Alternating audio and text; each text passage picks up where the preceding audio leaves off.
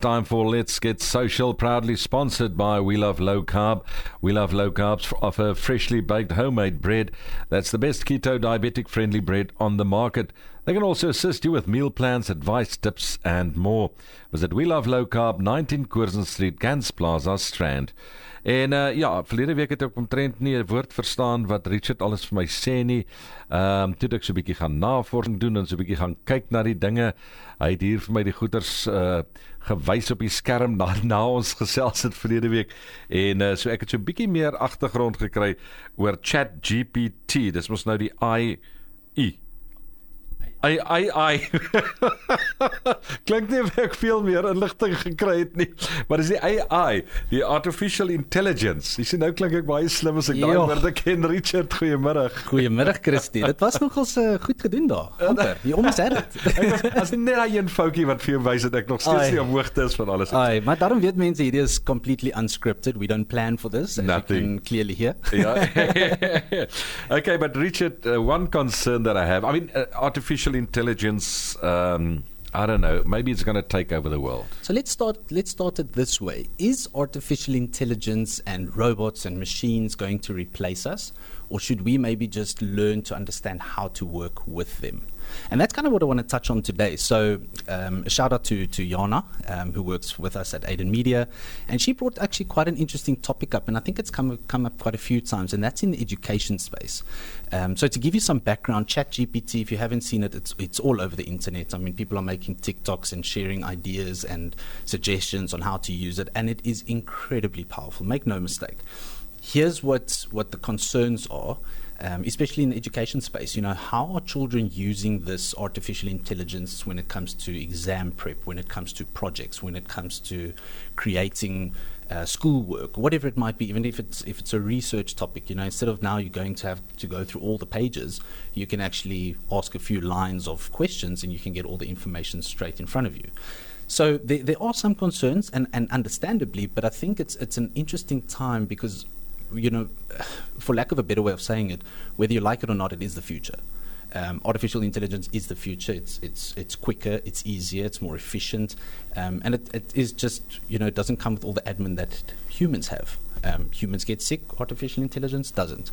Humans make mistakes, AI makes mistakes, but it's based on repetitive and understanding and building, and essentially it eventually becomes solid. So here's where the concerns are. Will it replace us? I think the more important question is to ask, how can we work with AI? Because it is going to be the future. So it doesn't help to, put blocks on it and say, that's something we shouldn't touch. I kind of feel it's more like what the internet was sub 2000, just before the internet came out. Everybody was so scared of what's going to happen now on the internet, and people are going to get abducted by their computers, and it's crazy. But we got through that phase, and I think pretty much 99% of people out there appreciate the internet now. So now the next transition is artificial intelligence and, the natural progression of technology. How is that going to affect our daily lives, and how can we use it to enhance our daily lives? Richard, last week, just after our chat, you went on my computer and you showed me what ChatGPT is all about. And you asked it to write the intro to a book. Right. And the book is about... you lost your pet. What was it? Can't remember. Pet pencil, for instance. Right. That's it. And this artificial, or this ChatGPT app just started to write. It wrote you the whole intro to this book. That's it. And also you asked him to write the ending. Correct. And he did that. Correct. Nou, dink nou 'n bietjie aan as die ouens nou opstelle moet skryf op skool. Dis hy. They're going to ask ChatGPT.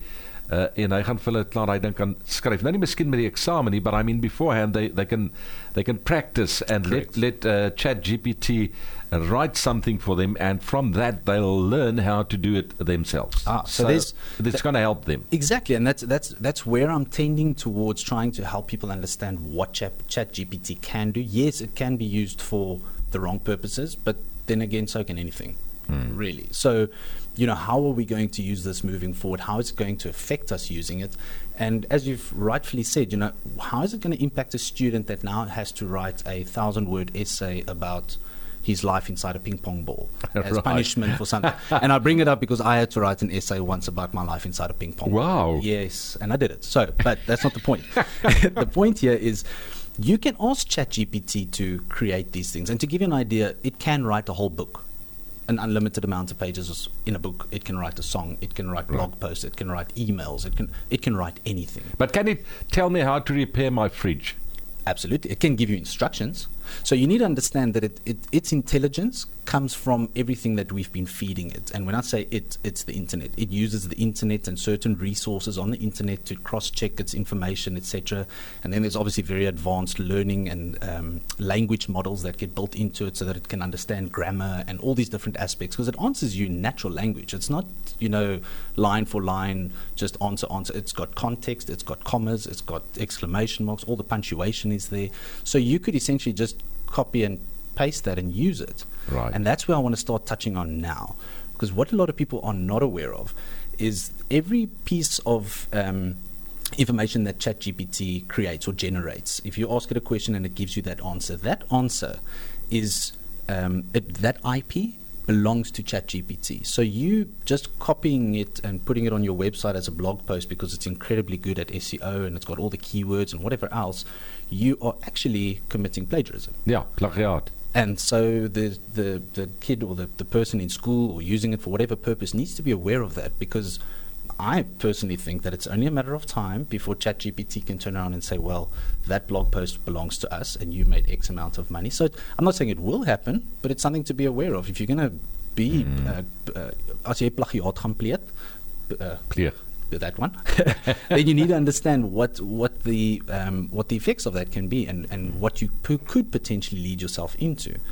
Here's how I think it's a better way of using it. As you rightfully said as well, how often do you have writer's block?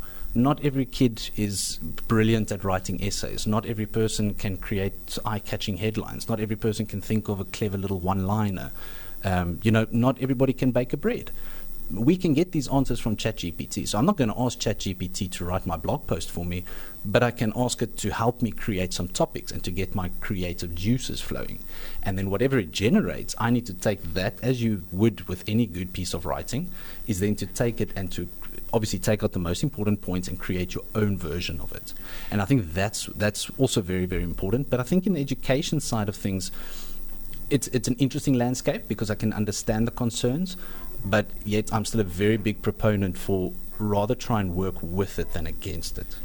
But if you're a business owner, let's go to that, from Right. schools to businesses. Right. And you ask ChatGPT to write you an advertisement that you want to use on social media. Yeah, absolutely. Will he do that? Absolutely. So you But can you'll have to feed him all the information, like your business is a dry cleaning business doing this and that and that. Well, you wouldn't tell it first what you're doing. You would tell it what you want to achieve. So it's just as good as sitting in front of me and saying, "Well, Richard, I really want to sell, these keys. My target market is X, Y, and Z, and this is the problem that it solves."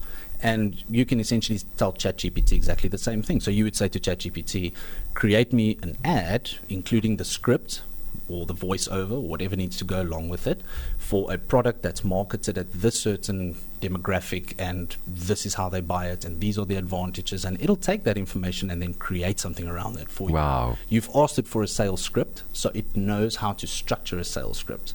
In other words, it'll start in the beginning with an eye-catching headline, and then it'll give you, some advantages and some reviews, and then it will only give you the call to action, purchase this pair of keys or buy this toothpaste or whatever it might be. But don't you think the next step will be that you ask him to create you a video? I'm so glad you asked that, Of a because business. Unfortunately we are too late already, because that exists. No, man. I'm not kidding. So I want a video of a business doing laundry, Yes, sir. and it'll create that Yes, video sir. for you. It will even do so. Here's a very This is going to interesting take over the world. one.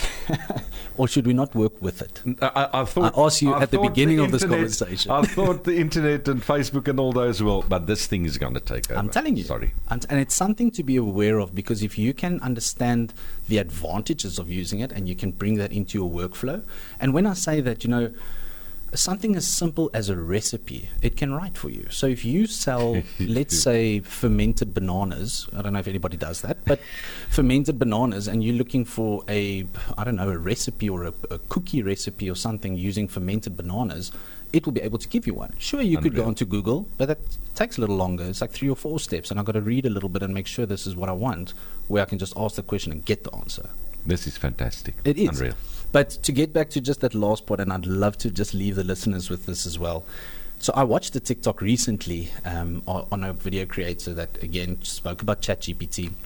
And what he did is he created a whole video with a person presenting the message.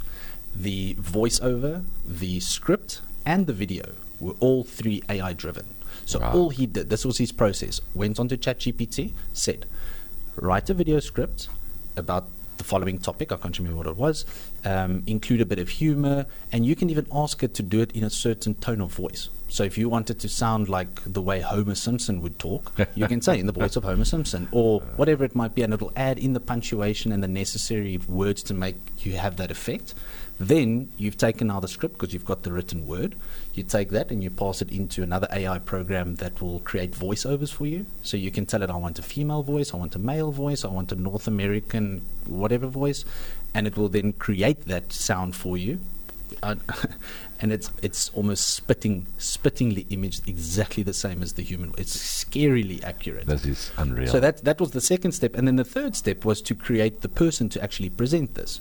So you upload the audio file, and then you tell the AI, and remember, these are now different platforms being used. This isn't all ChatGPT, but the point is you can achieve this. And you go onto the platform that he used, and you can create videos. So you can say, I want a presenter, I want a middle-aged man with a beard and a this and a that. It will generate that.